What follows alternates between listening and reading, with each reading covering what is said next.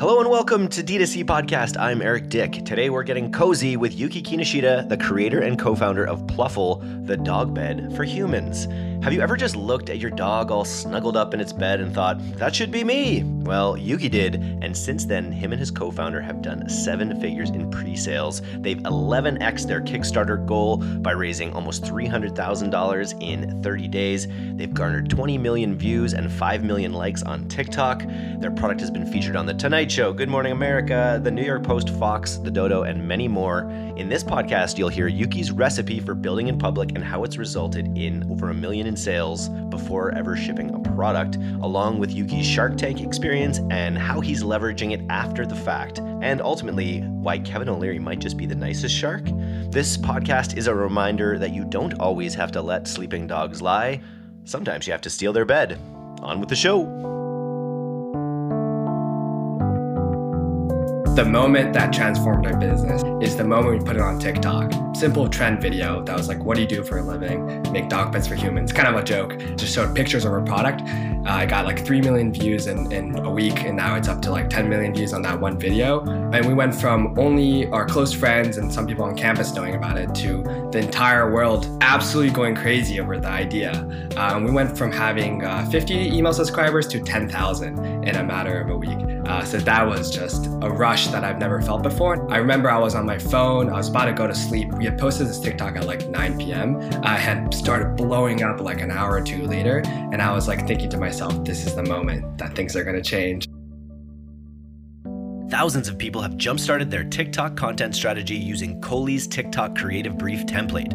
That's because it has all the steps for successful creator collaborations and best practices to create fun and engaging TikToks. If you haven't grabbed your copy yet, don't worry. Coley just dropped a brand new version of their popular template filled with even more tips and insights to level up your TikTok game. Head to coley.com/TikTok. That's COHLEY.com/TikTok to download your free copy and start creating TikToks for your brand that people actually want to watch.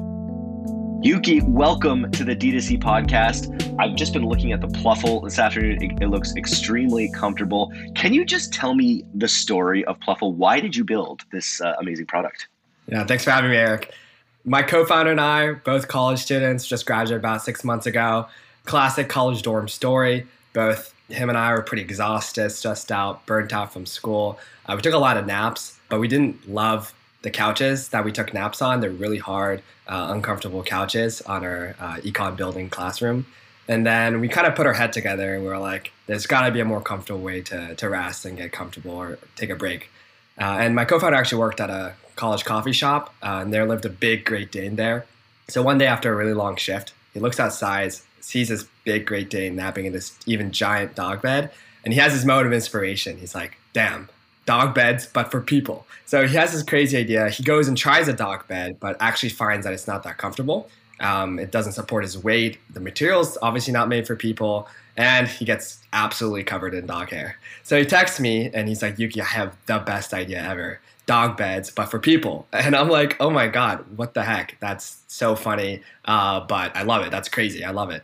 Immediately after, we go over the internet as anyone would do and look all over pages and pages and pages to see if anything like this has ever been made before.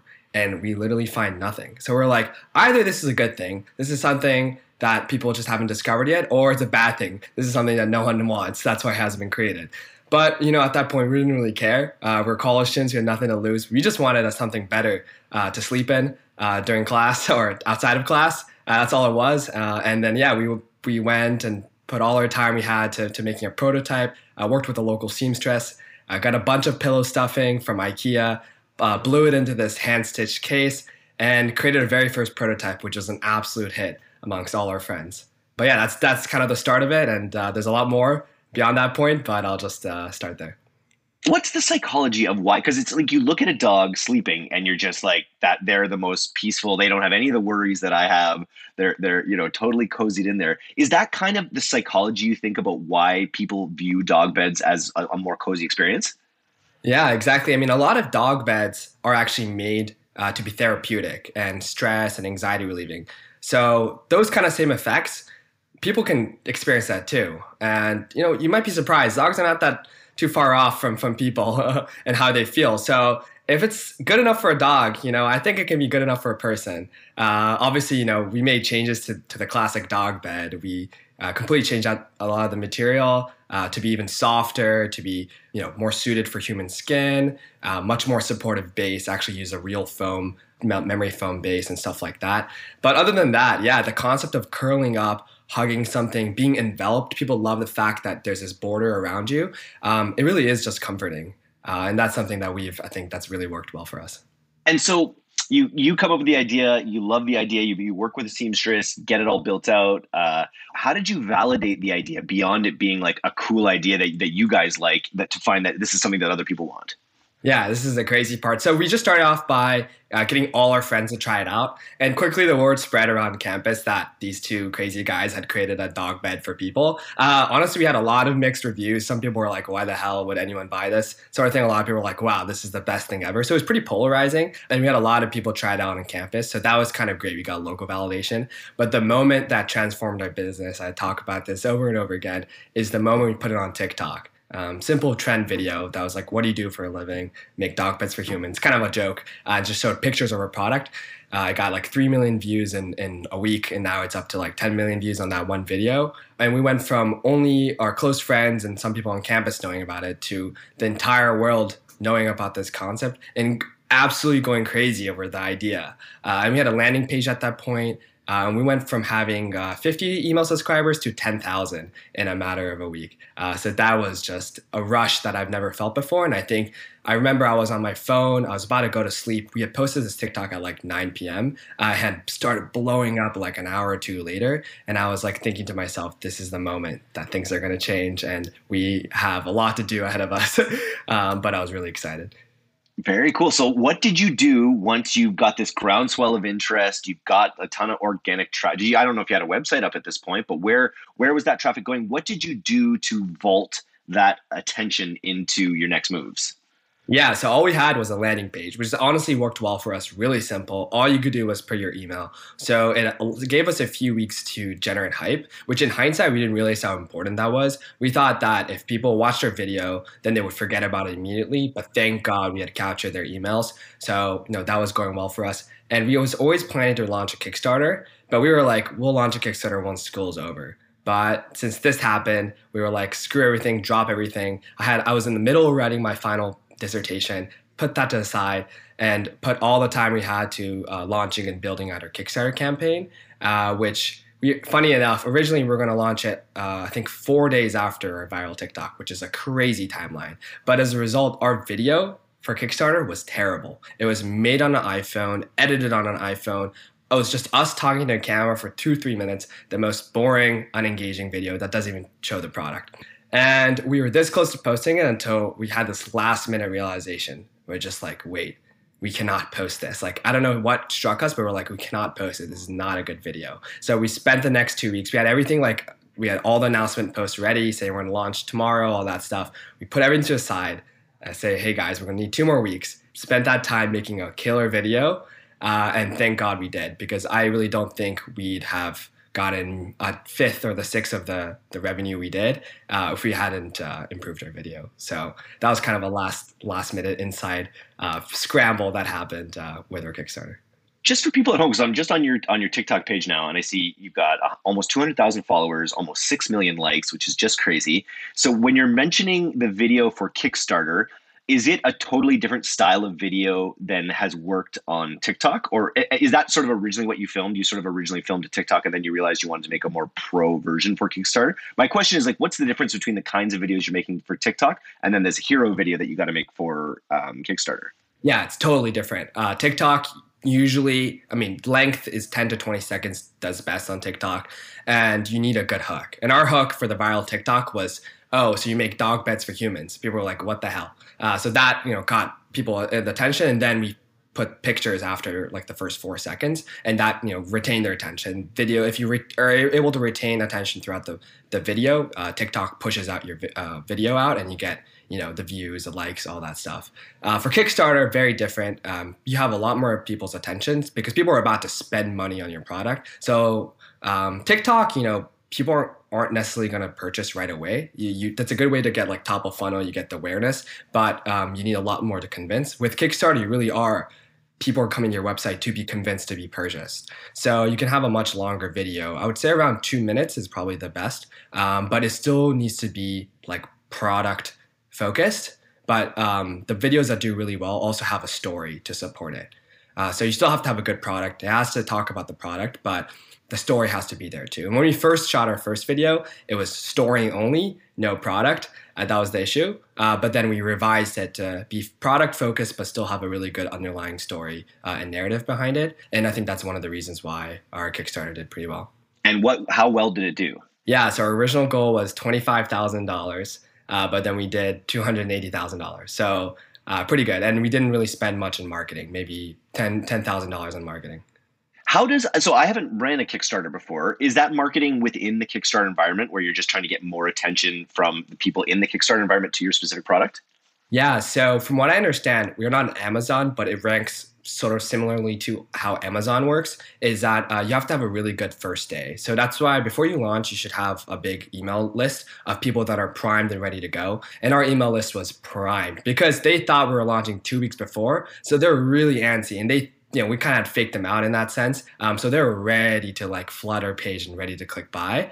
So that, really worked in our favor by the time we actually launched. So we had a great first day. We met our $25,000 goal in the first hour. And it was crazy because I launched the campaign from our phone. My co-founder and I were right outside my exam room. This was one of my first exams of my exam season. I go into the exam. I finished the exam in about 40 minutes maybe, or maybe it was like 40 minutes to an hour. The exam was supposed to last like 3 hours. I leave right away as soon as I finish. First one to leave the classroom. And by the time I left and turned on my phone, we had already met our campaign goal. And that was just a crazy moment for us, for me too, especially leaving the exam room to seeing that. But yeah, overall, our campaign went really well. The first day, we did really well. And then we got a lot of organic eyeballs through Kickstarter. So a lot of people just like to go on Kickstarter and browse around and look at new ideas and shop. So we were kind of like trending on Kickstarter. So that got us a lot of revenue, as well as the already interest shown from TikTok. And then we got a lot of cool organic press features. Like Jimmy Fallon did a little segment on us, talking about us. Fox News did a little segment on us. A lot of these other like big press media functions just talked about us, talk about the product, just because it was a viral product that, was beneficial for them to talk about as well. It's your hook. It's dog beds for humans, right? And instantly that conjures up so many visions of dogs comfortably sleeping. And wouldn't it be nice to it's amazing how powerful that one sentence is. And I'm on your TikToks. The other thing that I'd say that's really interesting is that you came at it not from even just you saying like, I run a business where I make human beds out of dog beds or whatever, right? Like, and you're not just saying, here's a product, do you like it? It's like, I'm on an entrepreneurial journey. And I think I look at your most popular videos and I see the other one too that's about like, my professors told me this was a dumb idea or whatever. But I like that you're doing it. And it's cool to see, as someone who promotes entrepreneurs, that you're crossing the lines kind of between like entrepreneurial celebrity and like people just loving the product as well. Is that something that you've always consciously done? Yeah, definitely. I think we've made an effort to just be as founder forward as possible.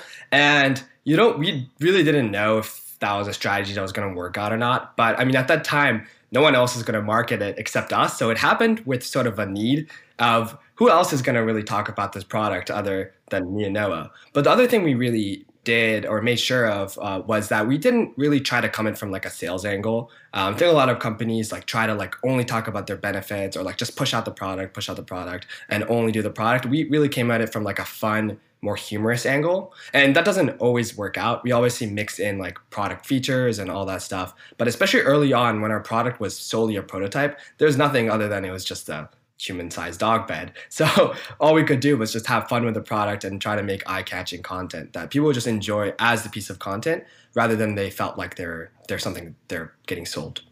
And you've committed to it in a way. Like I meet so many founders and who recognize the potential that's on TikTok for the most organic traffic that's ever been available to marketers or entrepreneurs ever, maybe since maybe the early days of Google.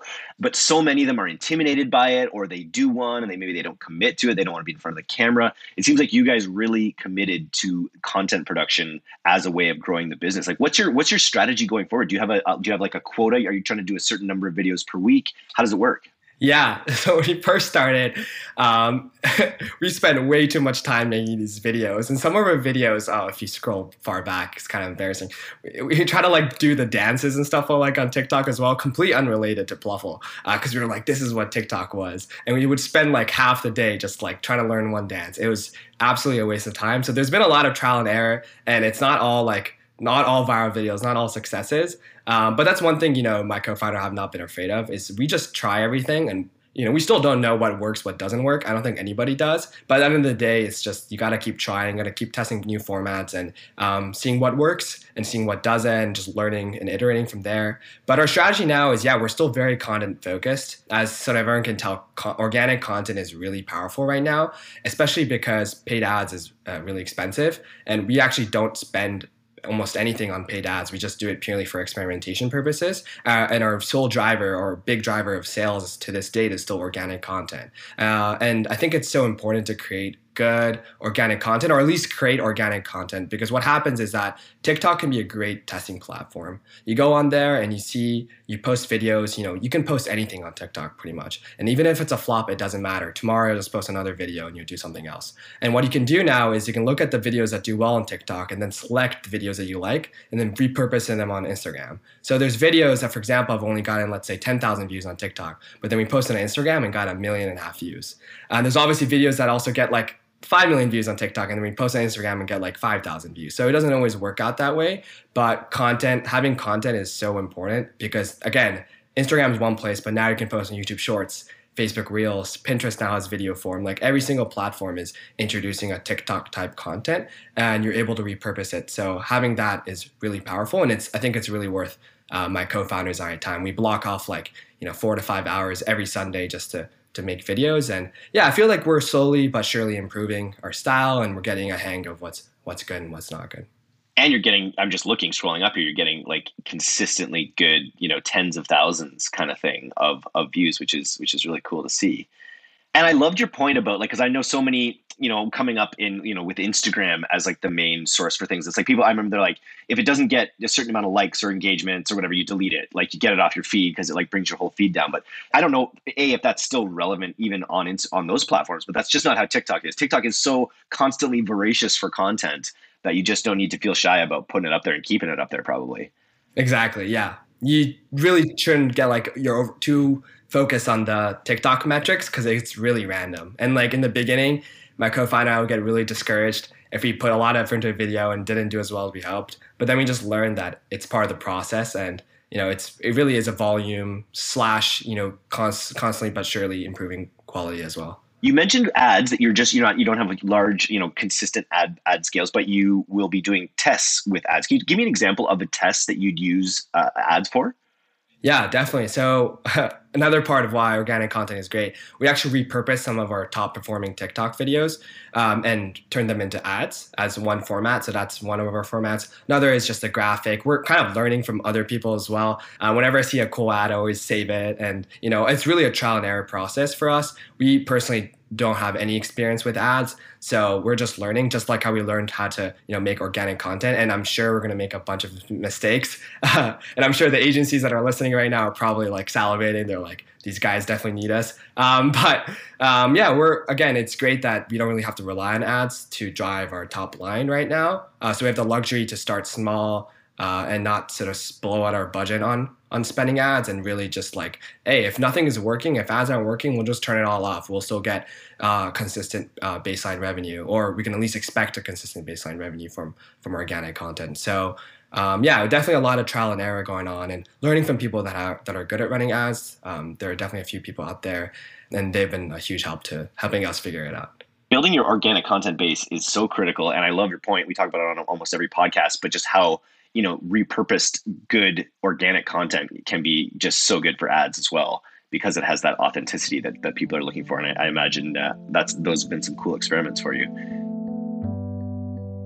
Did you know that 71% of US consumers plan to shop online during the holiday months, or that 62% of them want to be reminded about your offers via email? To discover how shoppers plan to spend this holiday season, download Wunderkin's 2022 Consumer Insights Report. It's full of vital data surrounding preferred shopping locations, communication channels, purchase influences, and more. Visit wunderkind.co/DTC to download the Consumer Insights Report now and find out how to reach your customers. That's Wunder, WUNDER, kind.co/DTC to download today. So where are you at now? You launched on Kickstarter, and I do want to get into Shark Tank because that's such a unique experience that you just had. But before we dive in there, like where's the business at right now in terms of launch and sales and all that? Yeah, so it's going pretty well. We did 2 crowdfunding campaigns. One was on Kickstarter, one on Indiegogo.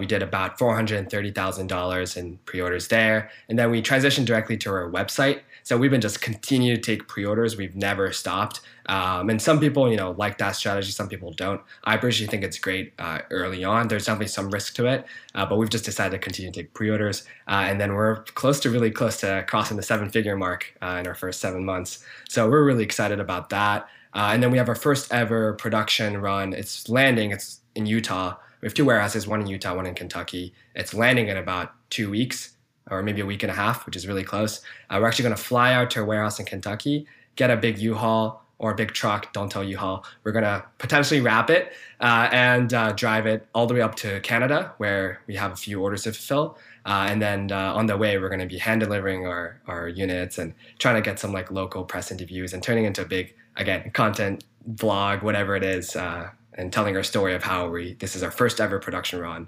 And to do this, we're going to be hand delivering, meeting our customers and getting their stories and stuff like that. So super excited about that. And just to go to also cities I've never been to in the US. And so this will stock up all your close to 7 figures of pre-orders, which is congratulations, fantastic.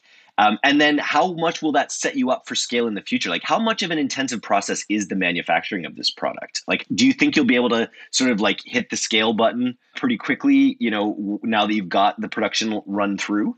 Yeah, it's tough. It's a long process. It's 2 months for production. Right now, actually, shipping has gone down from 2 to 1 month, so we can get the product in our hands about 3 months, which isn't too bad. But every time there's like iterations that we want to make, and that actually takes a lot of time. We've not been able to make as many changes to the product or like provide new additions as possible, just because our base model has gotten so much demand that we're not really able to keep up. So that's where a lot of our focus goes to. And in terms of scaling, yeah, I mean, every single dollar that we're making right now is just going towards leveraging better terms, better prices, better costs, and just scaling up our orders as much as possible. But it's tough, yeah, because we're almost already sold out of the next run that we're having going. And yeah, it's just like constantly a battle of like trying to stay in stock or trying to be in stock at some point, which is obviously a good problem to have. Have you thought of bundling real dog beds with human dog beds? Because every person who wants one of these and also has a dog would love to have a picture of them in their dog bed next to their dog in a real dog bed. Yeah, potentially. We had some requests to make dog beds. Our focus really is more for like optimizing for human comfort, and that's where it really focuses. So we have a few products that we might be able to launch within the next few months that are going to be really complementary to the product. I won't say just yet, but so that's where our focus is going to be. But I think eventually, yeah, I mean, making this smaller or making a version for dogs could be an option as well. The other thing I see is you've got all your content features, you guys, millennials, or maybe you're Gen Z, young people. It's also like as a parent, like this kind of thing is just like a dream. My daughter, if we had one of these, my daughter would just love it, right? It'd be her boat. It'd be everything for like a playhouse too. So that I feel like that's a real angle and market that you guys have as well. Yeah, we have yet to explore so many markets. I think there's a gaming market. There's obviously the children market. And one of our road trips, we're actually going to try to visit some schools and give out the Pluffle and donate a Pluffle to maybe to elementary school or even like a preschool and just get the reaction of the kids like jumping on it. And I think that'll be a really great piece of content. But beyond that, yeah, I know a lot of pregnant mothers have reached out and saying that they want one or they ordered one because they see this helping them while they're pregnant, and the kind of the plush built-in pillow bolster, they love that and they want to hug it and stuff like that. So yeah, I think there's a lot of market potential there. It reminds me of like weighted blankets and things like that as well, right? It just gives you this feeling of comfort being a little bit more enclosed than on a regular couch. Yeah, so we actually, with almost all our photos, if you see, they're weighted blankets we use. And yeah, it really is. It almost feels incomplete when we don't use a weighted blanket. So that definitely may be something we're considering. Oh, I think there's a little hint in there, so I won't pursue it. Okay, let's talk Shark Tank. So I see that I'll catch up afterwards on the 4-part TikTok that you have about it as well. But how did it come about first? Start there, maybe. Yeah, so it was way back to the viral TikTok. So this really, I guess, changed everything for our business. But once our viral TikTok was out, we had been contacted by an executive producer. We totally thought it was a scam. We did like reverse email searches. We looked him up, and we totally didn't believe it because we were like, "There's no way." But yeah, it turns out it was real. We got on a call with him, and yeah, the rest is history. Tell me how it went. Like, I guess everyone that I know has a Shark Tank story about like what was actually seen versus what they went through. Is your story similar to that? I know you guys had a happy result with a $2 million investment round, so congratulations on that. $200,000. Oh, sorry, $200,000. We wish. And what did you take away, like besides some funding? Like, what did you walk away with from that experience? Yeah, so the process is a lot longer than people expect. I mean, I guess I don't really know what people expect, but we got the email first in March, but obviously we didn't tape until July. So the next 2-3 months was a lot of intensive planning, meeting with a lot of people, a lot of calls and meetings with our producers, and nailing every little detail down. They're really detail oriented, as you might expect. So that was a lot of work. Before the pitch, it was pretty stressful because we were so early. We didn't even have a final product until maybe like a week before Shark Tank airing, or Shark Tank recording, I mean, back in July. And our manufacturer had sent the wrong pieces of foam to the studio. And it was not enough time for them to remake and then send another one. So we had to get a piece of foam cut locally in Seattle. We manually vacuum sealed it, stuffed it into a suitcase, and brought it down. So about 15 minutes before recording, we had to go in there and like disassemble the pluffle and like do this whole like jigsaw thing where we figured out which foam fits in which pluffle. And that was really stressful. Noah and I were like completely sweating minutes before our pitch. And they had to literally like take off our shirts and like blow dry it because we had like pit stains before walking in. So that was pretty crazy. Other than like the actual pitch, we did break it down on our TikTok, like exactly our experience and what happened. So if you're interested, you can check us out there. But after the deal, as I mentioned, again, the TikToks we posted went super viral. We had one that, talked about the Sharks experience that got like 9 million views. Another one where we broke down the pitch got like 4 million views. So that's something that's really, I think, like not talked about is when you actually go on Shark Tank, the airing night, the traffic you get there, the sales you get is phenomenal. But what you can really do is take that and now you're a Shark Tank brand forever. And you can create so much content. In ads, you can talk about how you've been seen on Shark Tank and your TikToks and everything. You can always just bring up Shark Tank. And, Shark Tank, everyone loves Shark Tank. Who doesn't love Shark Tank? So it really is just great for our brand and our continued traction and getting ourselves imprinted in that world. It's a huge cultural force, and that ability, it's funny, the agency that we're partnered with, Pilot House, has worked with a ton of different brands that have been on both Dragon's Den and Shark Tank.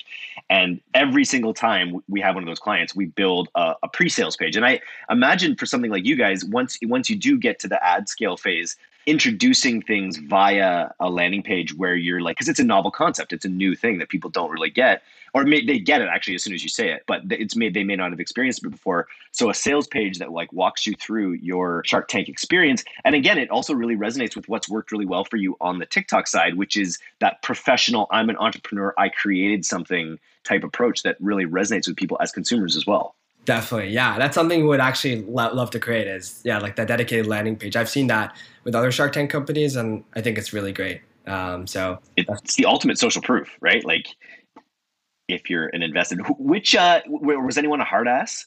Were there any hard asses there? Yeah, I would say Emma Greed was not a huge fan. I think maybe culturally or just didn't really get it in general.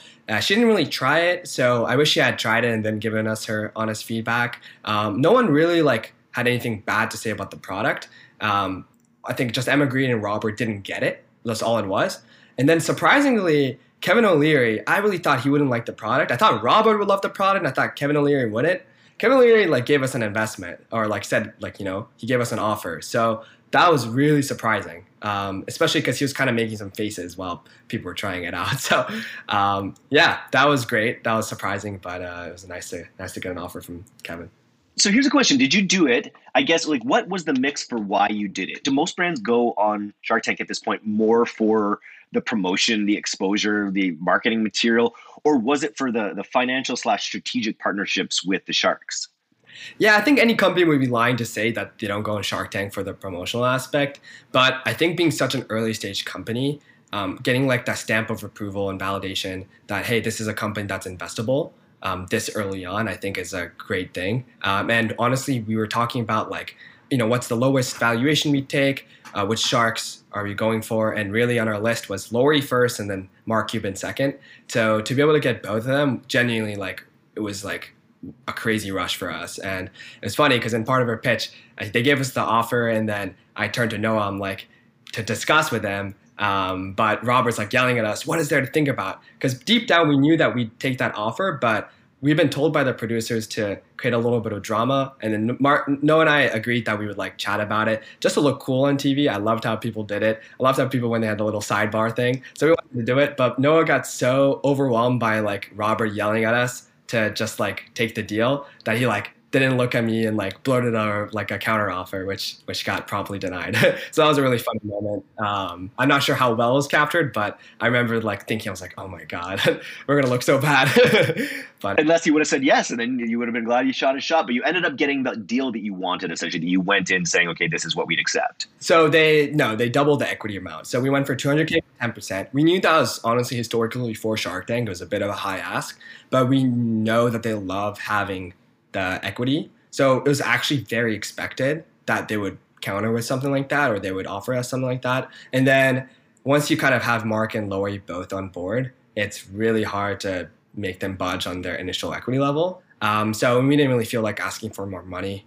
So we were pretty happy with the deal and we just took it. Very cool. And then the aftermath of that, like, has the financial terms closed? Can you comment on it? And then have the things that they promise in those interviews, like, oh, I've got the connections for this company and I've got these connections. Like, does that aspect of the benefit of Shark Tank come through? Yeah, so we're still in the process of closing some things out. We just have a few like due diligence items to finish up. And after the show, they're really busy too. So it kind of slows down, to be fully transparent. But yeah, we're still working on it and figuring out sort of all the details. But other than that, yeah, it's hard to say.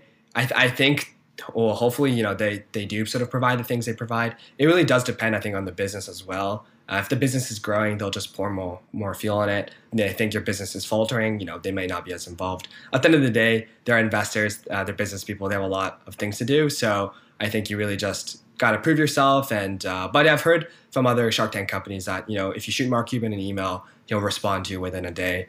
Same thing with Lori. Lori's husband is actually the one that handles a lot of her investments, and he's been really great to work with. So yeah, so far, only positive experiences. I emailed Mark Cuban one time out of the blue when I had an advertising startup because I heard he had invested in a similar advertising startup, and he responded to me cold within 5 minutes. Wow. Yeah. I've heard that, but yeah, I still don't know how he responds to emails so quickly. Like, I'm sure he's like a billion times busier than me, and I struggle to respond to emails within an hour. So, what are your goals for 2023 with Pluffle? Yeah, so our goal is to really get these to people's houses, as many houses as possible. And that's a simple goal, but in 2022, we weren't really able to do that. We were just able to market it and get the idea out there. Now we want the product in everyone's homes, as many people's homes as possible, but also expand the use cases. We want these in offices. A lot of companies have reached out to us, smaller companies, saying that they'd love to experiment to have these in offices. That's one of our goals. Launch a new product. We actually want to launch 2 new products next year. And then as well as expand internationally a little bit and seeing how we can start shipping internationally once we sort of establish our domestic production cycle. I feel like they need these in WeWorks. Like, if you're in a WeWork, you want to have a dog human bed like that. That would really help them attract entrepreneurs, I think, if people could take naps in dog beds. Yeah, technically, I'm not sure if I'm allowed to say this, but we did do a photo shoot in a WeWork. They did say I wasn't allowed to tag them or anything, but well, yeah. So we did do a photo shoot in WeWork, and it really does provide a great setting for that office space use case. Very cool. Okay, so if we were to give you a $50,000 grant that you don't have to pay back, but you would have to use it for your marketing essentially. Where right now would you be putting that into your business to see the most growth? Yeah, making more content. Honestly, hiring like a videographer part-time or full-time. Like we edit all our TikToks right now, and it's great, but it's time consuming. And it limits the number of TikToks we can make, and it limits the number of dynamic like shots and things we can do. And having someone that's experienced locally that we can call on any time to just like film everything and then create like a good narrative out of it, I think is priceless. So I think that's really where a lot of that money will go towards. And that's where a lot of our marketing dollars are going to go towards too. More so like video creation and content creation, and just improving that rather than like, spending all of it on ads, if that makes sense. That does. I'm just looking, the global bed and bedding market is 126 billion by 2026, they say. How big do you feel like, because you're sort of bridging couches and beds in a way. What do you feel like the market cap for a product like Pluffle is? Yeah, I remember I had an answer for this on Shark Tank. Did like some calculation where like this many percentage of people nap, this many percentage of people own like dogs. I think I got to around like we could sell like $100 million worth of Pluffles, relatively realistically, I think. And it's definitely possible if you look at companies like Comfy and those kind of companies. They've done that, if not more. Same with Corduroy as well. I think they've done close to that, if not more. So I think that's like a realistic enough target that we know keeps us motivated, and it's not like totally out of the world. So yeah, that's our goal, to do $100 million in total revenue. And if you had total like hypnosis to, you can convince anyone to do anything, can you think of any influencers or creators that you would most like to align with your brand? That's a good question. Trying to think. We did actually have Kevin Jonas just DM us. Nice. He wanted it for his kid's sleepover. So that's one He'd be good. person we might be able to work with. Other than that, I'm not sure. Like there's some really good like YouTubers out there.